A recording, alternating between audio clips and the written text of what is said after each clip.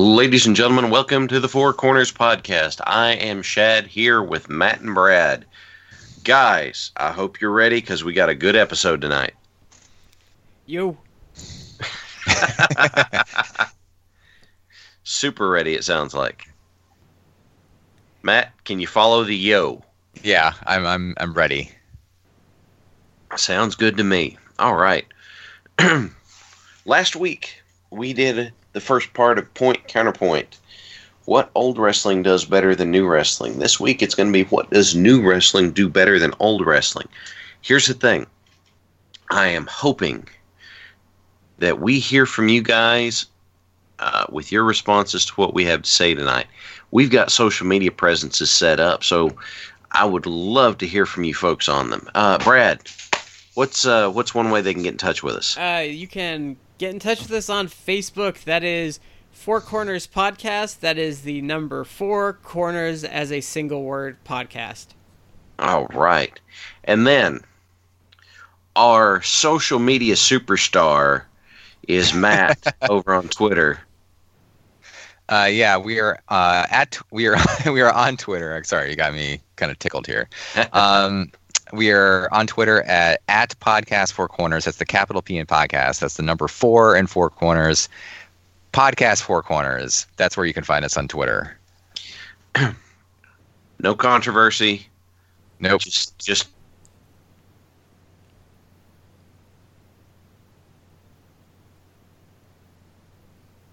we are on Instagram. It is 4 corner capitals because I don't think capitals matter on Instagram, and I know they don't let you have spaces, so that's just hit us up on there. We're trying to add some stuff on, and we want you guys to know that we are an affiliate with Collar and Elbow because they are a great company. Those guys, Collar and Elbow is the wrestling brand. They have quality apparel on excellent material with new designs every quarter. They're comfortable. They're reasonably priced compared to the $30 shirts that I still want to call it Shop Zone. It's not Shop Zone anymore. It's WWE Shop. But compared to the $30 prices, I think that this is just quality stuff to get. And I have some, Brad has some, Matt has some, and we've all been very happy with it. I think, right? Yeah. Yep. I actually just got their new Lion one, which is really nice. That would be Kings. My wife has that one. She particularly liked that one. We bought that at WrestleCon in New York for WrestleMania weekend. I got High Risk, which is the one that has like an eagle on it. That's a really cool one. I'm trying to find the name of the third one I got. It's a yellow shirt with a red devil on it. It's Parts Unknown. Oh, that's a really cool one. It actually looking at it now, it's a devil, but it's really more like a Japanese like oni, like an ogre type. Ooh, I might have to get that one. It's really cool. Yellow's not even like a favorite color of mine, but it's just a really sweet shirt, and they actually are doing a sale right now. Yeah, looks like it's at least $5 off a lot of their shirts, so you can pick up this stuff for $20 when it usually would be $25. But with that, if you use the promo code 4 Corners Podcast, that's the number 4, capital C in corner, capital P in podcast with no spaces, you get 10% off your order. So, hey, get some quality stuff, some fun designs, and comfortable shirts. Can I actually give them a plug for another product of theirs? I'm looking at their website right now. They have I almost want to get this. Maybe I will. They have a T-shirt that's titled Boyfriend, and it's done in like the really old, like the old school, like I don't know, probably like 60s romance comics. Yeah. It's okay, like it has a woman. It has a woman. Oh, that one. Yeah. It has a woman who is like crying in the foreground. In the background, it's like a picture of a dude in a suit, but she's crying, and her thought bubble says, "Oh my God, why can't my boyfriend wrestle?" It's a really funny little T-shirt. But that's on sale now for $20 too. So. Yeah, and they're great shirts. Mm-hmm. And then a man that we know needs a shirt. Who would that be, Matt? That would be the great Epico Cologne. I would actually buy Epico a collar and elbow T-shirt if he only tells me what one he wants. Maybe he'll like the King's one. Okay. He's a king of wrestling. Yeah, man. Well, if we hear from Epico, we're gonna send him a shirt. Mm-hmm. So Epico, if you're out there, man, I know that's an incredibly tempting offer. I know that's so super intriguing. Mm-hmm. But we're not kidding. We'll definitely take you up on that. So last week, like I said, we talked about what old wrestling did better. This week we're going to talk about what does new wrestling do better. I kind of expect that we're going to have some crossover on our stuff, but that's okay. We're going to sit here and I'm going to say, tell me guys, what did, sorry folks, for the folks at home, I'm going to apologize. It is springtime in Kentucky with weather swings, which means if you don't have allergies, your sinuses are still going to explode. And, I'm trying to fight off. I'm working hard to be here to bring you quality content. And, so I'll apologize if I don't exactly sound on my game, but, trying to fight the exploding sinuses. But we're going to talk about what does new wrestling do better. Now, tell me, guys, which one of you would like to kick us off with something new wrestling does better than old wrestling? I'll start us off. So I think the obvious one for what modern wrestling does better is on a week-to-week basis and show-to-show basis, the match quality is just better. Whereas now, like, you can pretty much be safe to watch most shows and see, like, at least a good match. That's not always true on the old shows. Like, you could watch a year's worth of a promotion and not see a good match in old wrestling, whereas it's almost embarrassing how many good matches there are today. That's a really good point. Yeah, even if you're just going by WWE, you're pretty much guaranteed on any week that you'll have at least like a couple good matches that you're going to see. Like we're recording this when SmackDown's on, or when they're doing, I guess, the Superstar Shakeup for SmackDown. Superstar Shakeup. Yeah, and I'm not watching it, but I see just here and looking at the results that there was a Finn Balor versus Muhammad Ali.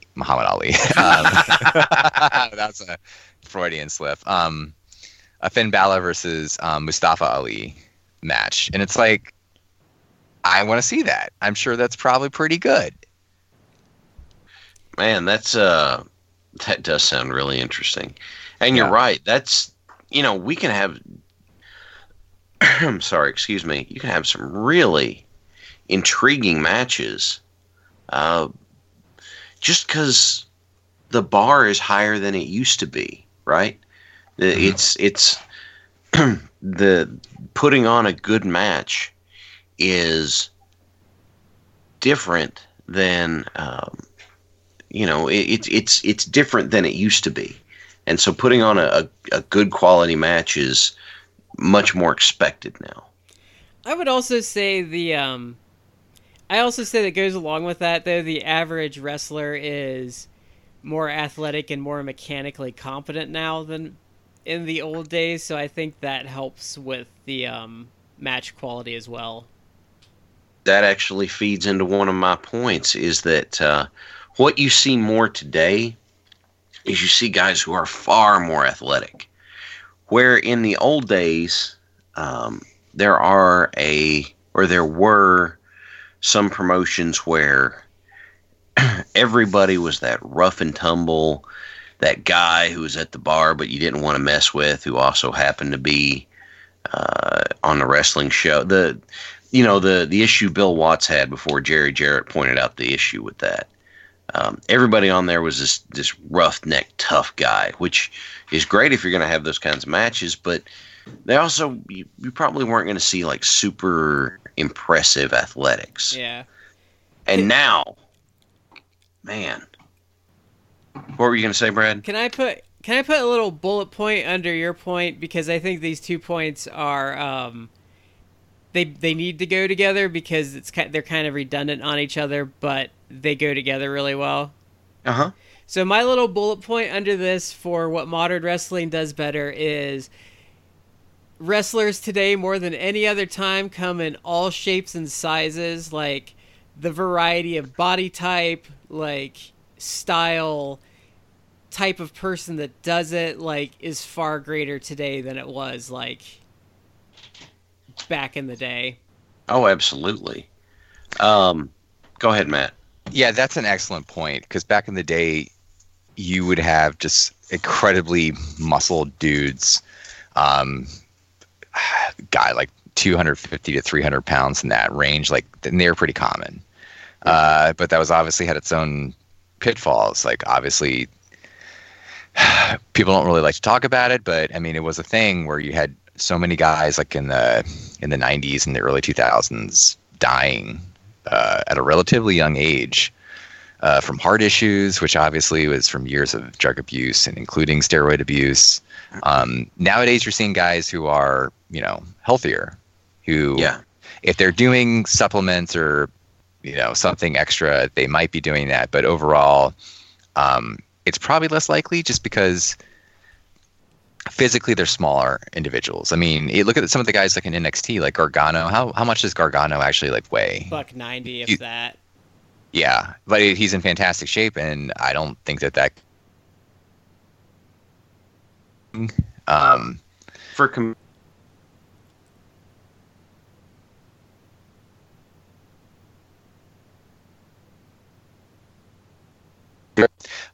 And this is a good thing, because guys can.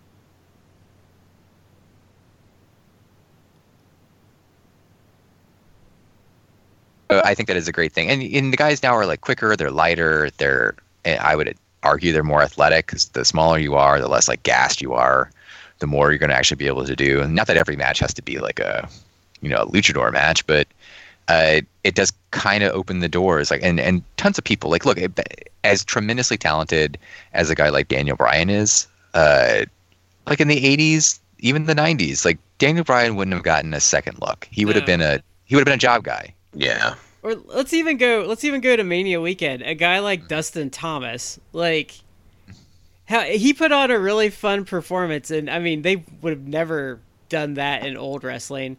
If Shad, if you don't know, he doesn't have any legs. Like, he has no legs below his knees, and he gave a guy a 619.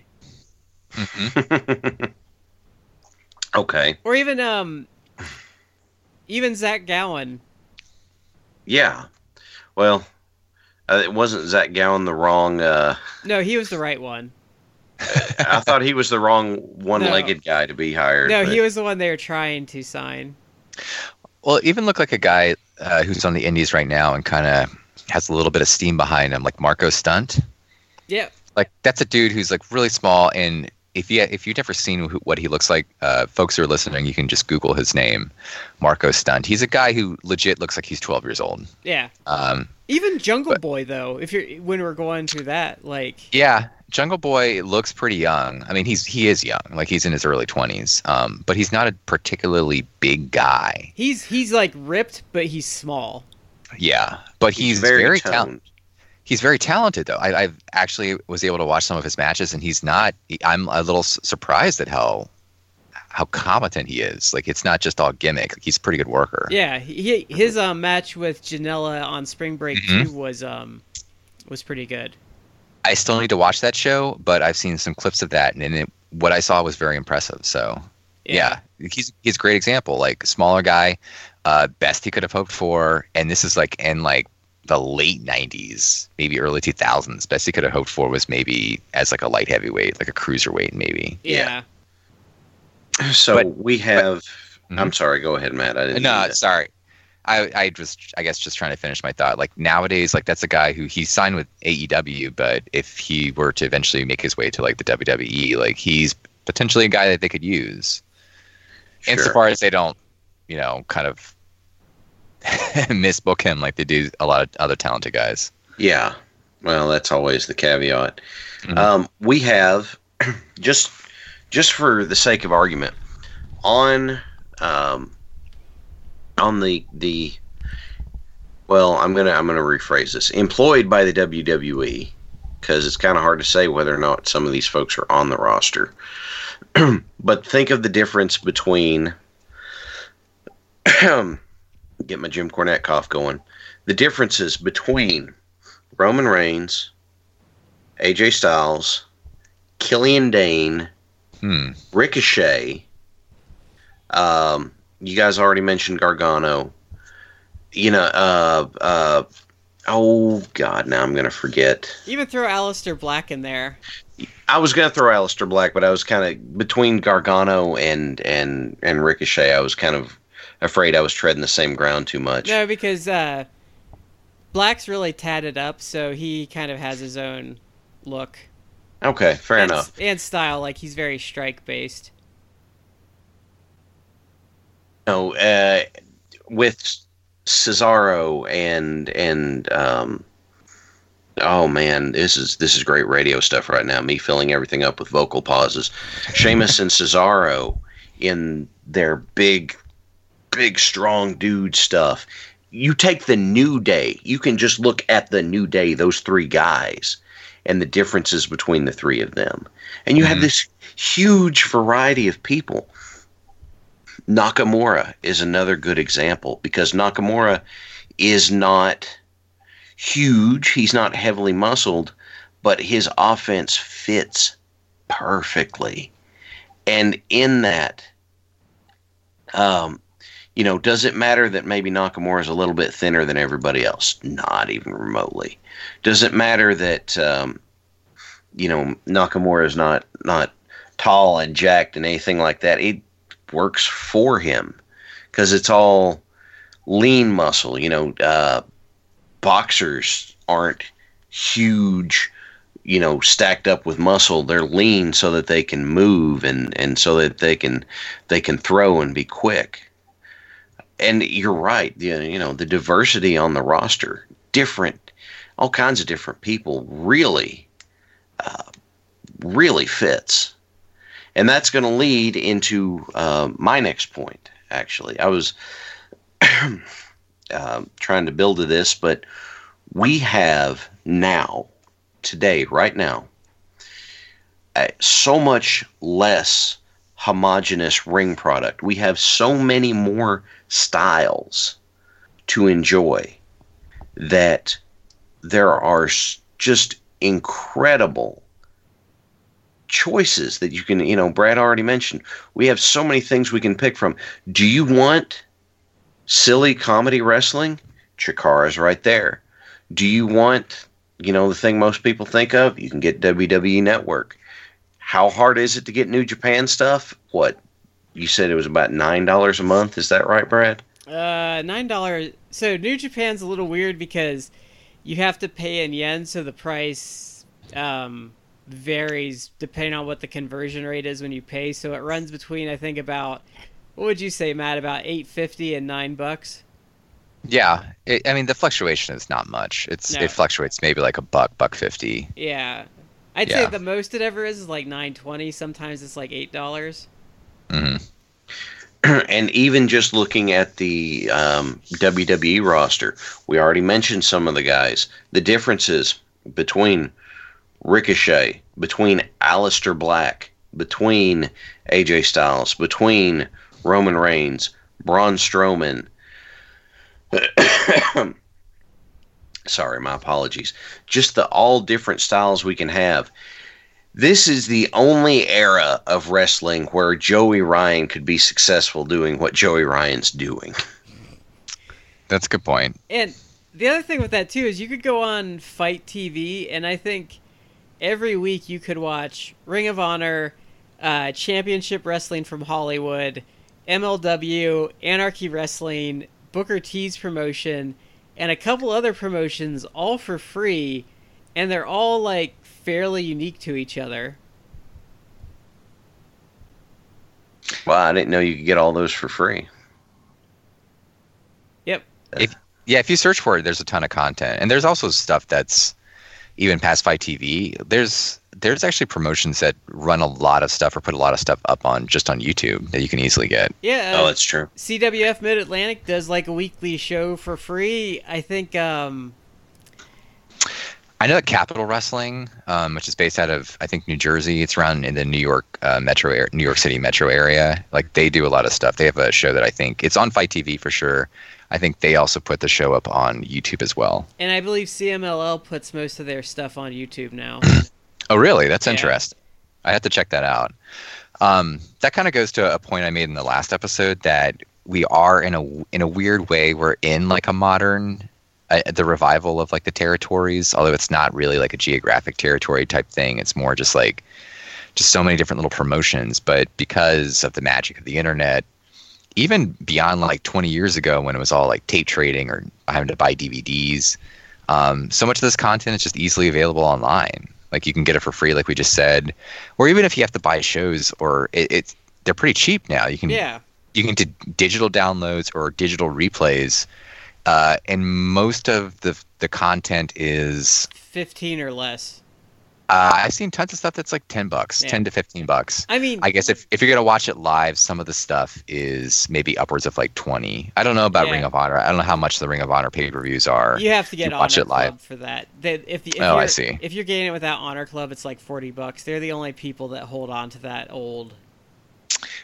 But I think Honor Club, if you buy like the annual membership, isn't it like $120 or something? It could have gone up. It's not much, but I was gonna say, like, this past weekend I saw Anarchy Wrestling from Georgia, which used to be Wildside way back in the day. Oh wow, that's going back. They had one of their Hardcore Hell, which goes back to like the 90s. They were running that. It was $10 to get it. I'm like, okay, like I haven't watched it in a while, but I'll watch it. So I paid $10 and I watched the show the next day after it happened. Which show was that? You cut out for a second. Oh, it was Hardcore Hell. Okay. Which dates back to the 90s, but it was $10 and I'm like, okay, like I used to love this promotion, like I'll give it a watch. Was AJ in NWA Wildside? Yes. Like when he first started out? Yeah, AJ was, Abyss was. Oh yeah. Because they had kind of a working relationship with WCW for a while.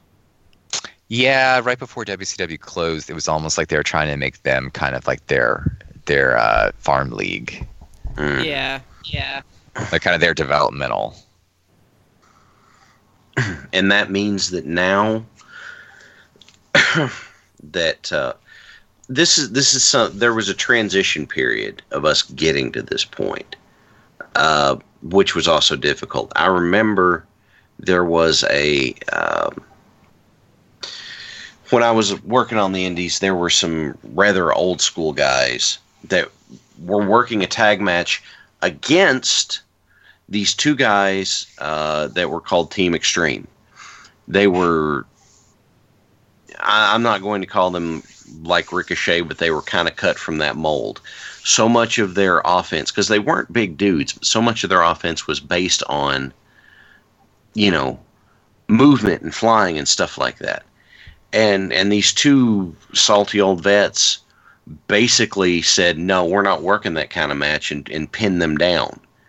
So the only thing that they did in the course of this match that was in their wheelhouse was like a flying cross body block. Not even off the top, just hit the ropes and do a cross body block. And so there are some people that have kind of had to be dragged kicking and screaming out of the old mentality. And if someone's going to argue with me about that old mentality, then one of the points I would say to them is answer this question for me. How many names can you think of from, we'll say, 70s and 80s? How many names can you think of that use the figure 4 as their finisher? Because I can come up with Flair, I can come up with Dusty, I can come up with George Valentine, or Greg Valentine, not George Valentine. Ugh. Tito used it for a while. Yeah, Tito used it. How many guys were using the same thing? About 500 guys were using the figure 4. Exactly. Yeah. And so now, what do we have? We have boy, I wish this renaissance had happened when I was still working. But you mentioned that Aleister Black has the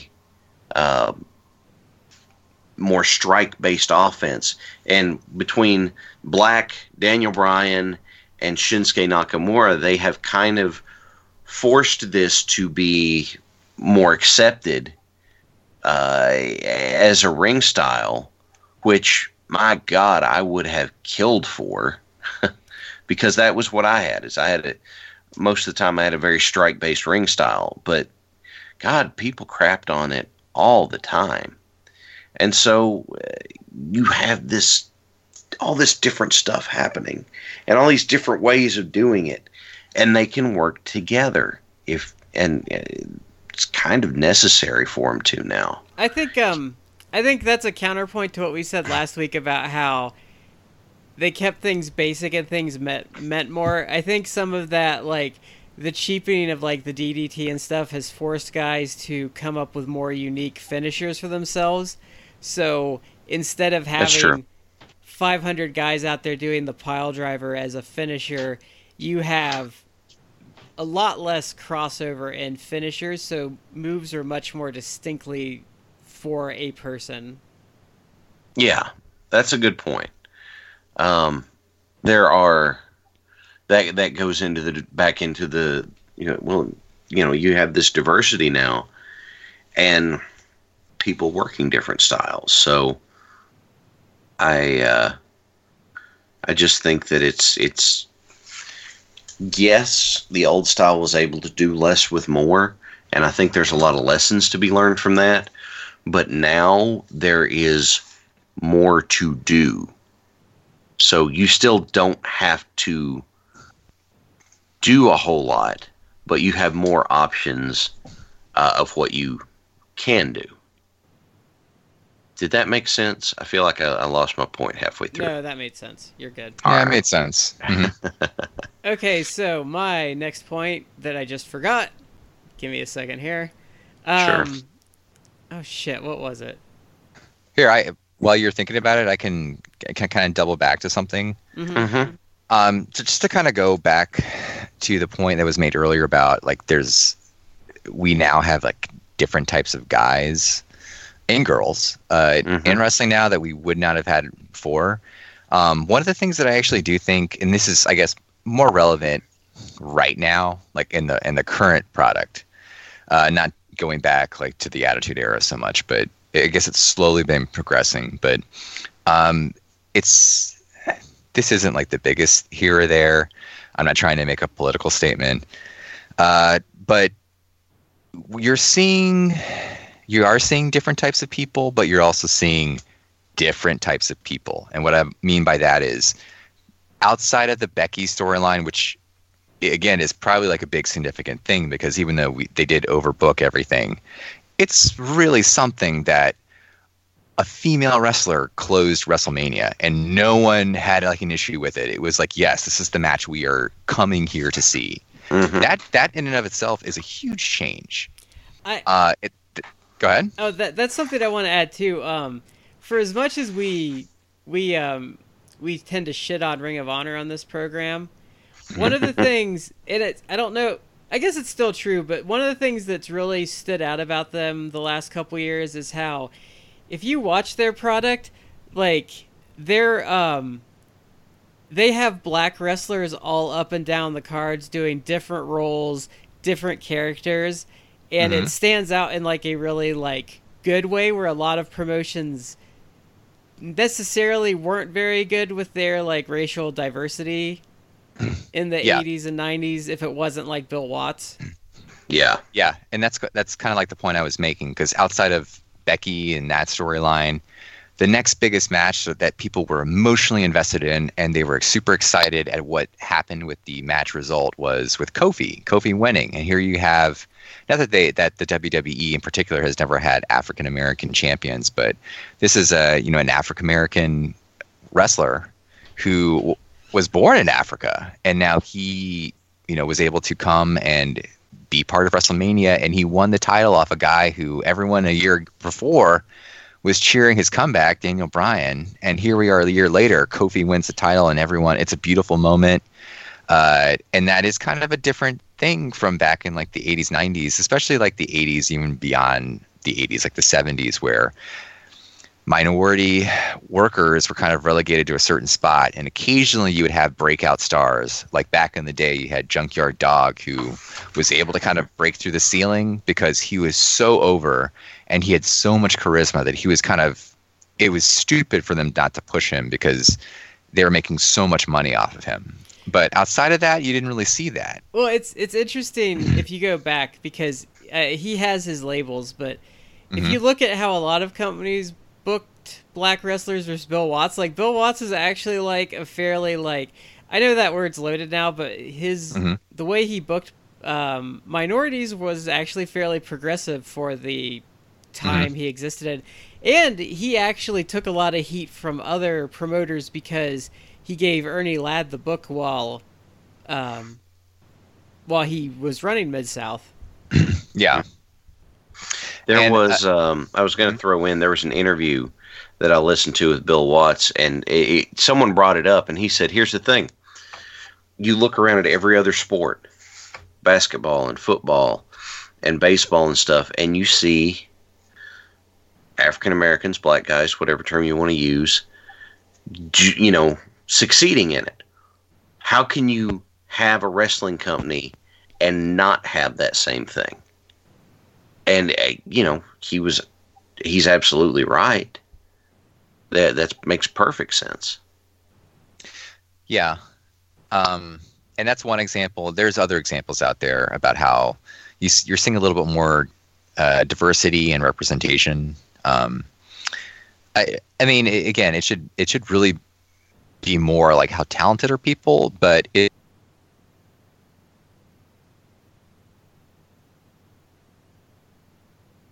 great worker, but beyond people, and it kind of inspires probably it can inspire another generation of people down the line, like African American kids who are fans of wrestling. They can see, well, you know what? Actually, if I want to get into wrestling, like I can make it. I can be champion. You're seeing it with other kind of minority groups. I know AEW is trying to make a point about being very inclusive. I know they've hired Sonny Kiss, who kind of has like an Exotico gimmick, but Sonny is in real life LGBTQ, really nice guy. It's exciting to see him kind of get a big break. They have, I think it's Nyla Rose, transgender wrestler. They've signed her to a contract. Like it's, again, it's neither here nor there. I'm not trying to make a political point. I'm just trying to say, like, you wouldn't see that, like, even probably 20 years ago, certainly not 30 years ago. But now you're seeing all different types of people. And it does matter in a sense, because for the product to, like, continue to exist and thrive, like, you need as many people as possible to be fans, not just for, like, a certain group. And I think that people are trying, at least in the modern era, they're trying to take steps to kind of make it as inclusive to everyone to be a fan, which I kind of like. I mean, it should be like, forever. I feel like the fact that it doesn't seem to matter as much. I think WWE's still a little backwards with it because they're the WWE, and I think they're always going to be a little behind the times. But I feel like wrestling has become like really colorblind in this decade. Yeah. Yeah, and just as a side point, that's why I'm kind of nervous about a guy like Velveteen Dream being called up, because once he gets on the main roster and like Vince is paying attention to him, I just am afraid what they're going to do with him, because his gimmick it's not that he's like a gay dude. No, he's just himself wrestler. Though. He's not. It's kind of like Prince, like, but he's not a gay dude. But my fear is that that's what they're just going to side on him with. It's because like go be like overly, like Vince will just be like, just go out there and be effeminate. And it's like, no. Like, you're going to ruin him. Yeah. It's stupid. Dream has a very unique kind of charisma in a similar way. He's so charismatic. Yeah. Yeah. In a similar way to, how Nakamura handles himself, just in how they walk and how they move. See, I think is very personal to them. I think he's even beyond Nakamura. I think he's like, I think he's like Hulk Hogan, like Ric Flair, The Rock, like level of charisma. I'm not arguing that point. I'm just Nakamura was the first example I could come up with that has the similar kind of unique way of just walking or moving around, and Dream totally has that. Where I think he's hosed on the main roster is if someone walked up to me or he came out and someone was saying to me and say, "What's his gimmick?" and I'd say like, "I don't know. He's just the Velveteen Dream. Like he's just him." Mm-hmm. Like I can't think tell about you, that. I can't. Yeah, tell think you. about everything that name entails, and it just fits perfectly, right? Yeah. What do you say about Velveteen Dream? He's Velveteen Dream. Exactly. That's it, right? So the other thing AEW is doing that I really like is it's not that it's not that it's so much a statement. It's that the contracts they're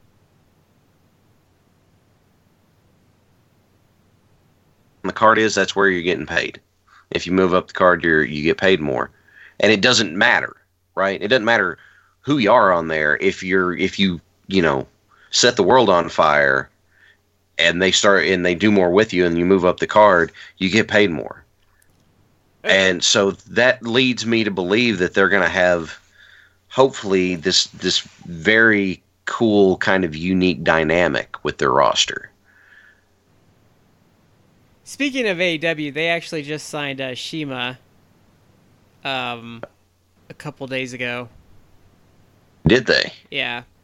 Huh. So that kind of makes sense because they had at least they have some sort of working arrangement with his kind of Chinese-based promotion. Yeah. Which I haven't seen any of it, but I've seen kind of like I've seen like at least clips of like the workers there, and it seems really interesting. Is it? I would imagine it's very Dragon Gatey. It seems pretty Dragon Gatey, which I'm not saying that in a bad way because I think well, that Dragon actually Gate's popular. It's the second biggest promotion in Japan. So really, yeah. The way it goes, the hierarchy's changed a lot. All Japan has made some strides the last couple years, but pretty much it's New Japan's unquestioned number one, then Dragon Gate and DDT are 2 and 3. So I did remember my point now. So where I think modern wrestling is truly unparalleled is just the magnitude of creativity that goes on now. Not necessarily in the WWE, but like on the indies. Mm-hmm. Things like Joey Janela's Spring Break, like just some of the absurd stuff, like having Teddy Hart reading like a children's book on an indie show, or having him bring his cat out. Just the weird stuff that goes on now that is really memorable and gets over. They did a match this time around where it was the Invisible Man versus Invisible Stan. Oh yes, that was great. And it's basically, I haven't seen it, Brad. If you have, it's you Bryce Rosberg just like reacting to nothing, like just running around the arena. Yeah, because it's literally like it's a match that's actually not happening because there's not really two invisible people, but you're pretending that that's happening, and you have Bryce Remsburg, the ref, kind of like acting it all out. Well, they did gimmick it's very theater of the mind, but it got over. They did gimmick a table to break. I'm not sure how they did that though. Oh. Like they set it up for a gore spot, and they somehow broke the table. But like they did like a dive off the balcony, and like it's pretty much just Bryce reacting to stuff and like reffing nothing. Like he really deserves special like shout out for his performance there. Mm-hmm. The that kind of matches up with what I was going to say is that there are so many more things to draw inspiration from now that you can get some truly fascinating things going on, and to build up to stuff. You mentioned that. We already mentioned, Joey Ryan. there's so many different things now that people are fans of. It's not wrestling fans are just fans of wrestling, right? Rey Mysterio used to come out to every WrestleMania with different superhero style gear. Seth Rollins has been coming out the last few years with Game of Thrones style gear for Mania. You can have lots of different options in terms of what you draw inspiration from. There's TJ Perkins' gimmick, at least part of it, was basically an 8-bit Nintendo reference. I mean, his music and all that kind of stuff. So you can have much different gimmicks and personalities than you used to successfully. And I think that's just excellent. That's great. Because that opens it up so much. There was a guy in Progress, I don't remember his name, used to have fuzzy dice that he'd stuff in his trunks. Okay. And he'd bring them out mid-match, and he'd start doing a pelvic thrust and have the dice bounce around. And if people would grab the dice, he'd sell it like they were grabbing his nuts, and it was hilarious. Yeah. But just weird stuff like that, it's hilarious. Or even Ken the Box or Mecha Mummy.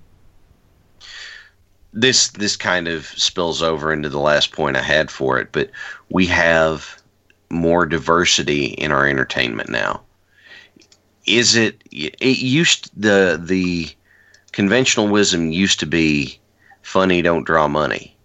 And then Chikara was just like, oh yeah, hold my beer, I'm going in. And then, you mentioned the Joey Janela Spring Break stuff. And we have just incredibly silly things going on.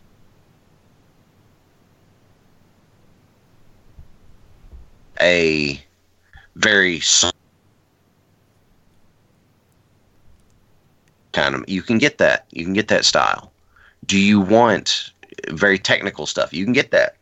Not a problem. Do you want high flying things? You can get that too.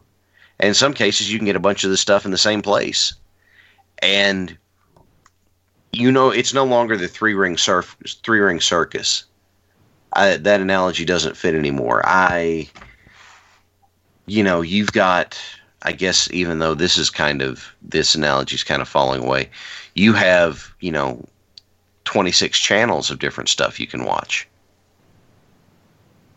I would say 26 channels is understating it a bit now. It is, but that I was just trying to come up with a comparison.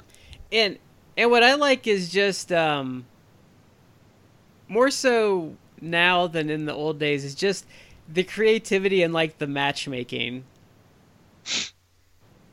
Like something from Mania Weekend, like Scott Steiner versus Swoggle, it's stupid, but who didn't see that matchup and raise their eyebrow a bit and go, I kind of want to see that just because it's unique. I mean, who would have thought to book Rock and Roll versus LAX? And we get these different things, right? We get these different ideas. I watched, I mentioned this before we started recording, but I watched a little while back the first half of Starrcade 1, I think, because I did. I was just kind of happened.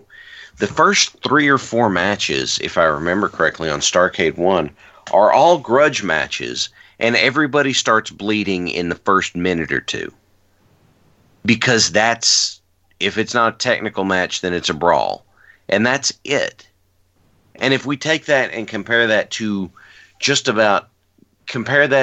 Mania this year, or Wrestle Kingdom, or, take your pick. There's so much more variety now. And that means that you're not telling the same story all the damn time. Right? I think that's wonderful. I think that's great, and that that pushes people to do new things, or if you have your thing and that's what you do, it doesn't hurt you to keep doing those things because somebody else is going to do something different.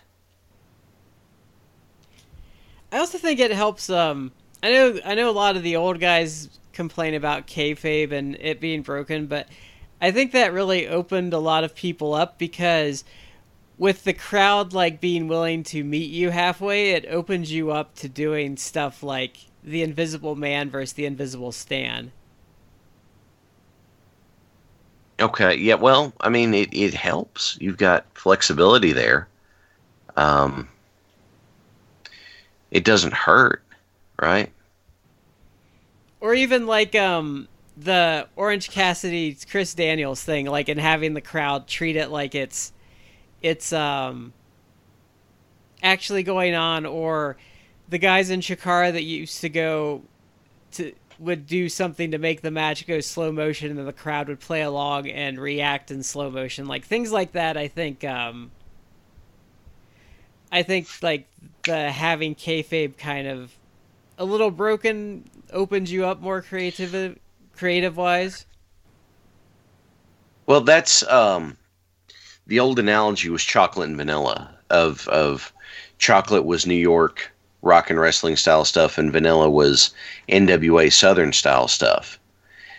And that's cool, right? Because then you look, I like my chocolate, you like your vanilla. Don't get your vanilla in my chocolate. I won't get my chocolate in your vanilla. That's fine. But now we've got all these different flavors again. And so maybe you do just like your artichoke ice cream, but if you get some chocolate in your artichoke ice cream, you're okay with that. And that's fun. That's fun to me. Matt, you've been quiet for a minute. No, I would agree. I guess I don't really have much beyond that. Yeah. I think this one's hard because I think it is like something that's really true. So it's hard to talk about a bit because like the second you think about it, you're like, oh, that's true. Because it is true. Like think about all the weird shit like that went on like Mania weekend and how great a lot of it was. Like you wouldn't have gotten that 20 years ago. No. I mean, not that comedy didn't exist back then, but some of the comedy stuff, I think it is kind of like amazing that stuff is coming out. Like I was there for the Orange Cassidy, Christopher Daniels stuff, and it was tremendous live. Some stuff like it probably wouldn't happen back in the day either. Like some of the Joey Ryan penis stuff wouldn't happen. Or the PWG like thumb up the ass like conga line that tends to happen. Or some of even like the really funny like Chikara spots, like the classic one was like the grenade. Oh yes. Yeah. The grenade spot. Was that with Chuck T? Yeah. Chuck Taylor. Or Los Ice Creams like doing like the flip behind a guy and just pinching him on the ass. Or Los Ice Creams treating a bag of sprinkles like it's a bag of thumbtacks. I showed that to my wife while we were watching the Chikara show, and she thought it was hilarious. Yeah, just some of that really creative stuff, and that's just like the comedy stuff. I was just kind of thinking about that since you mentioned it, but yeah, like there is a lot of room for creativity now too. Just like you said, like with some of the Janela stuff. Who would have thought like Steiner versus Swoggle?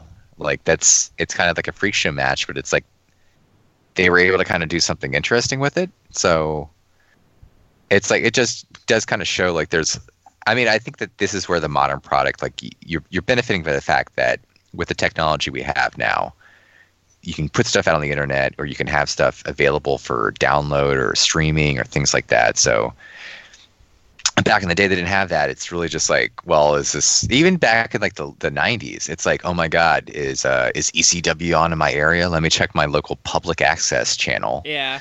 I see it comes on at like 3 p.m. on a Sunday. Or it doesn't. Let me let me pay them $20 for 2 shows on a VHS tape that they will mail to me intermittently. Yeah. Right. But nowadays you're able to have like so much content, and that also kind of frees things up where you can have just different stuff. I know, like Brad, you talked about how you're going to try and get into kind of game changer wrestling. And they do like deathmatch stuff, but they also do a lot of non-deathmatch stuff. Yeah. I actually just saw announced today. By the time this airs, it'll be like a week old news. But they just, I guess they're having Kenta. Yeah. Come in for a match in I think in June to one of their shows up. I think it's in New Jersey, but like that's really interesting. You're kind of seeing like a really variety of different stuff that's out there. But funny you should mention that. So I said I wanted to get into them. They had a double shot coming up in May, and Fight TV, if you got both of them, it was $23. So I got that. And then I had enough credits to get like their Philly show that's next weekend. So I got the next like 3 Game Changer shows for like $23. And I mean, a pay-per-view in like 97 would cost you $30, which is like $50 now. Mm-hmm. So I mean, just the affordability of that even if I had paid the $10, I was getting like 9 hours of content for $30. Like, okay, I'll do it. Mm-hmm. So I think like the way wrestling has like embraced, I think, modern technology has been really nice. Yeah, I mean, we could talk at length just about the kind of risks that the WWE took with the network. Yeah. Which, I mean, I don't know what their subscription numbers are right now. I don't think it's ever paid off like it's supposed to have. I was actually thinking about that the other day. It has and it hasn't. Like it probably hasn't in the sense that they've sunk a lot of money into it, and I don't know if the subscriber base is kind of equaling it out. Like maybe they're breaking even on that, maybe not. But it's paid off in the sense that because we live in an era right now where companies are just starving for content and for kind of digital streaming and things like that. Like I think that the network and everything has kind of helped them leverage some of their TV deals. Yeah, I think that I'd have to look again. I don't even think they've ever actually hit their like initial subscriber projections for like the first year, honestly. Mm-hmm. So, but like it's changed the wrestling world, even if it's been like a failure for them. Like it's changed the wrestling world in a really positive way because could you imagine? Like think about yourself 10 years ago. Now think about what your favorite promotion was 10 years ago. And what if someone came up to you 10 years ago and said, hey, for $10, you'll be able to watch streaming, which you wouldn't even know what that was. But you'll be able to watch every show this company puts out for $10 a month. And you would say, get the fuck out of here. That's impossible. I remember as a kid, I would have to like beg my parents to get a pay-per-view that I wanted, and I have to like pick and choose my battles. It'd be like, oh, there's this one that I really want to watch, so like let me beg for that, and then I'd have to wait like I can't really ask for another one for like 3-4 months. So I don't know if we're going 10 years ago, I think you can kind of hearken to it's not the same, but a step in the direction we're in was TNA starting with the $10 weekly pay-per-views. Yeah, that's true. But I'd argue it didn't just change the industry, which that's certainly true.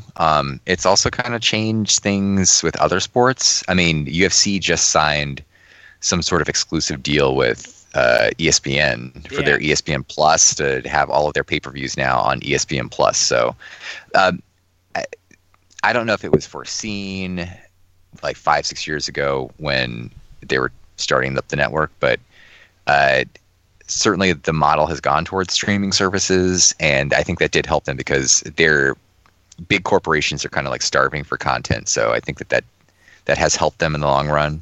But it has helped the industry in that, like you have companies like Fight TV that are basically just like mediums to stream these shows, but it has to be helping these smaller companies, right? Because I mean, some of these, like Game Changer, like until this weekend, really, I hadn't really heard a lot about them. But now I can easily access their content and online. Yeah. And I think just getting some eyeballs from the spring breaks, like I think there's a lot of people like me that are kind of like, I really don't like deathmatch wrestling that much, but their shows like have so much creativity. Like I think I can sit through the deathmatch stuff if the rest of the stuff is good.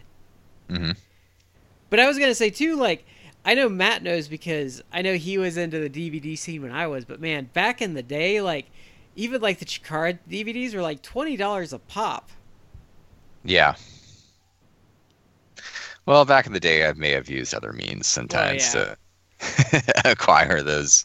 But even like even like getting VHS, like I'm going way back for this, but like before like torrents were a thing or anything. But man, getting like VHS for like New Japan, that was like, I think if you could get them for $10 a tape, you're doing good. Yeah. I think what is Slam Bam Jam now, which was I think WrestleHolics back in the day, you could bulk buy and get like a decent deal. I don't remember what Lynch. I remember buying the first Ring of Honor pay-per-view, and I think I got it out of this will tell you. I think I got it out of a bargain bin for $10. Oh, the Matt Masters or whatever, those commercial ones they released that were like kind of like cuts of their shows. No, this was the first Ring of Honor pay-per-view. It was headlined by American Dragon Bryan Danielson, aka Daniel Bryan, versus Low Ki versus Christian Daniels. Oh yeah, they did. So they did. What they did is, for a brief time, with like the first 5 or 6 Ring of Honor shows ever, they did them like they did a commercial release where you get them for like $10. And yet, that's the price I found it for in the bargain bin. I guess that's Sam Goody for you. Yeah. Well, they're probably selling it for $20, so you've still got a good deal there. Yeah, probably. But man, what were Ring of Honor DVDs back in the day? Because there was that odd time. I don't know if you guys remember where trying to get a show on DVD actually cost more than VHS for like a couple years. Mm-hmm. That is why my copy of ECW: The Best of Cactus Jack is on VHS. Ah, yes. Now that's I think that's a rare find. But I remember I used to get my New Japan stuff on VHS, and like man, just you'd have to wait to get it mailed. Like this big old box would show up, then you'd have to figure out where to put your VHS tapes. Like it's just come a long way. Yeah. I wonder what Jeff Lynch used to sell for it. I don't remember. He was pretty affordable. I haven't ordered from him in forever. I think he's like I think he's between like $6 or $7 a disc. I'd have to look. I think at least the base was like $6, and then depending upon how long the show was, it would have to be burned on 2 or even 3 DVDs. Yeah. I know his pricing gets a little wonky if you have to go back to something he only owns on VHS, because he has to do some extra work. But yeah, he gets talked about a lot on this show. I wish that I should probably try and order something from him sometime in the near future, because we talked about it before, but I mean the guy has everything from Japan and even random stuff, and that's going back like decades.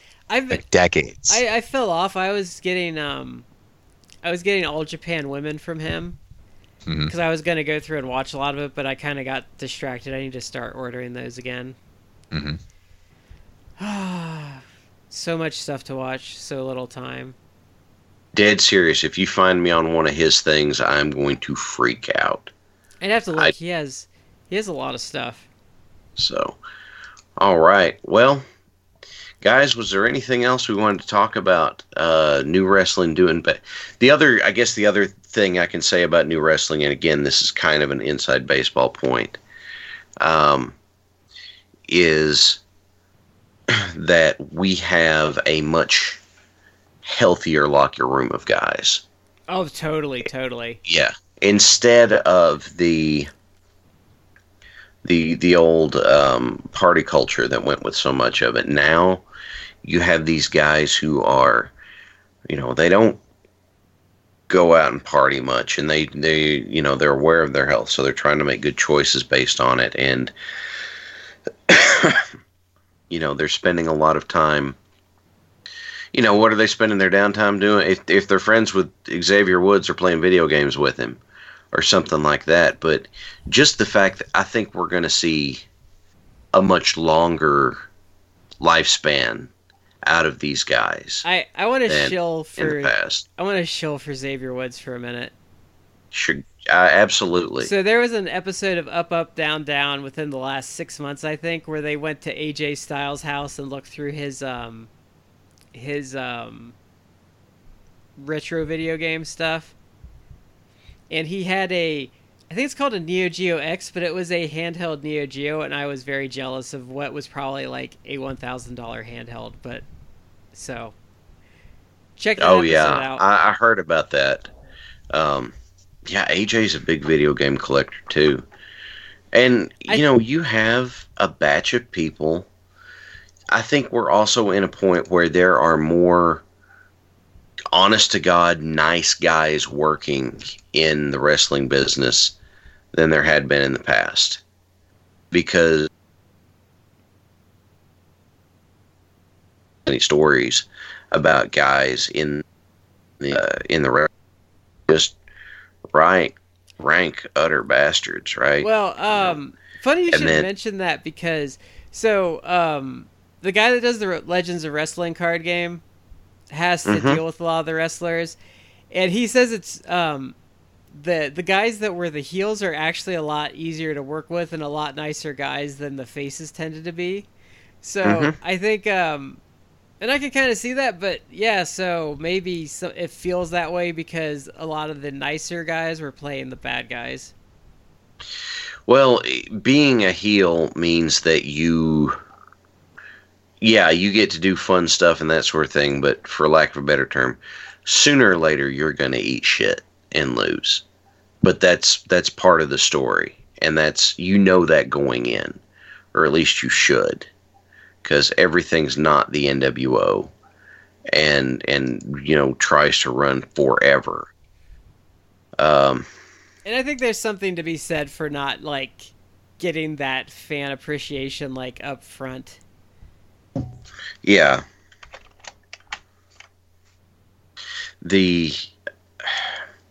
I feel, even if you don't get the fan appreciation up front, why you're not going in. It's a understanding as you go. So I know why, and it's not a big deal. So maybe that should have been something that old wrestling did better, was draw heat, given what happened to so many of the guys. But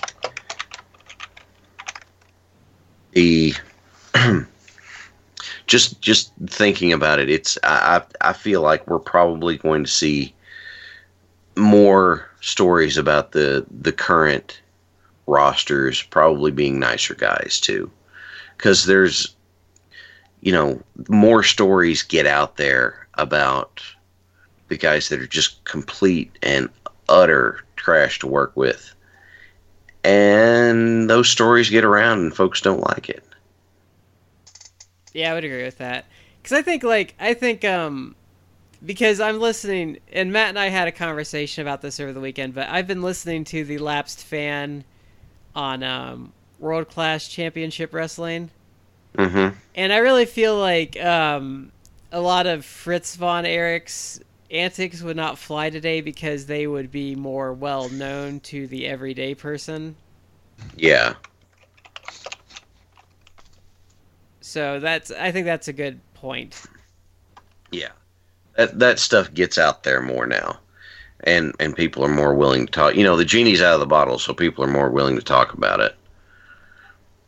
So, which also I recommend to anyone listening and to you guys, the Lapsed Fans, the podcasts are very long, but they're very detailed, and their impression of Vince McMahon is hilarious. Yeah, that's I actually am a big fan of that podcast. A friend of mine, Damien, he clued me into that, and it is a fantastic podcast. They do go long. The episodes are usually like 3 to up to like 5 hours in length, depending upon the show that they're reviewing. But it's actually well worth your time. Yeah, but to go into that though, they are long, but they research this stuff like they they get like excerpts from guys' books about like the events like surrounding like that. So like when they did like the AWA, they were like reading parts of like Stan Hansen's book and things like that. Yeah. The funniest thing, and I like Damien, my good buddy. He and I cracked up about this. It's such an inside joke for people who've never seen it. But one of the hosts, JP Sorrow, they did this whole project like 4 years ago, where they were reviewing. At that point, it was 4 years ago because WrestleMania 31 was just coming out. So they covered all the first 30 WrestleManias. And at some point during that, this was like when the movie Foxcatcher came out.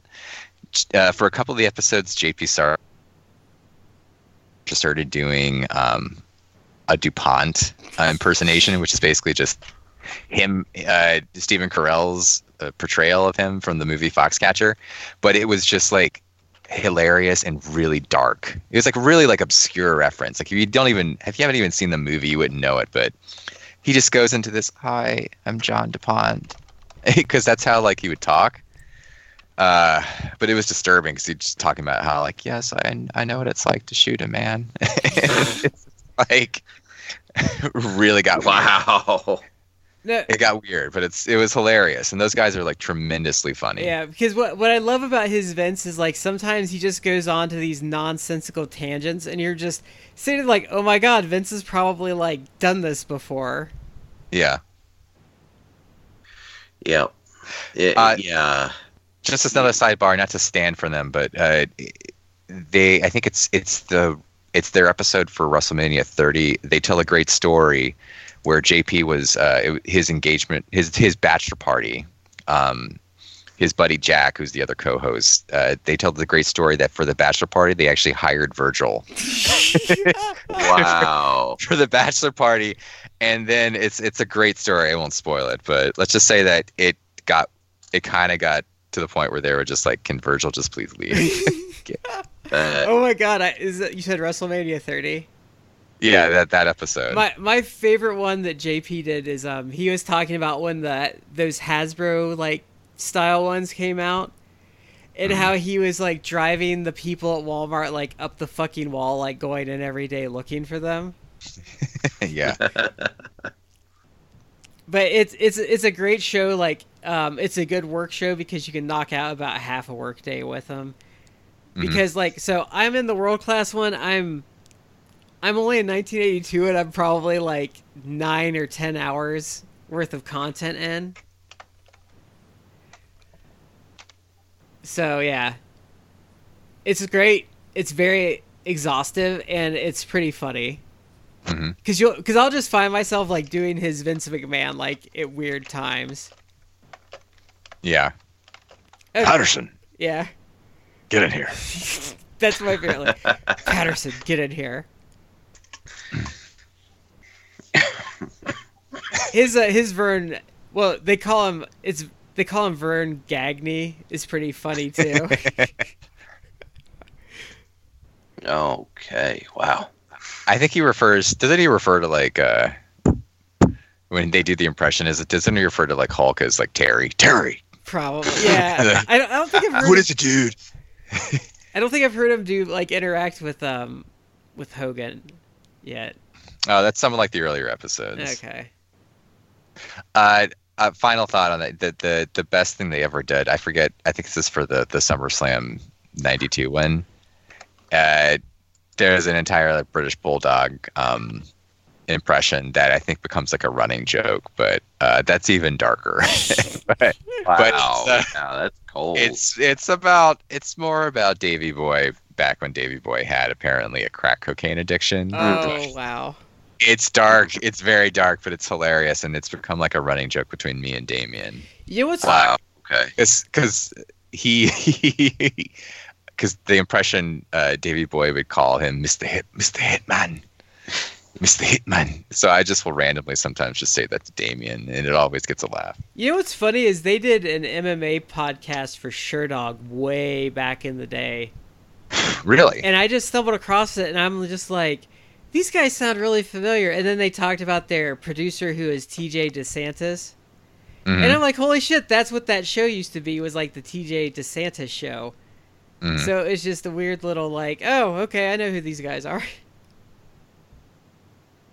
But anyway, so I'm good since we've spent the last 5 minutes talking about another podcast. I was going to say, I think we've hit the end on this one. So this has been our what does modern wrestling do better than old wrestling did? And there's going to be some gray area, but we want to hear what you guys think. Hit us up on your social media. We'd love to hear from you. Do you like this comparison kind of stuff, this point counterpoint? Let us know. And hey, this is the Four Corners Podcast. I'm Shad here with Matt and Brad. We're in 3 corners. You're in the 4th. We'd love to hear from you, and we'll see you next time.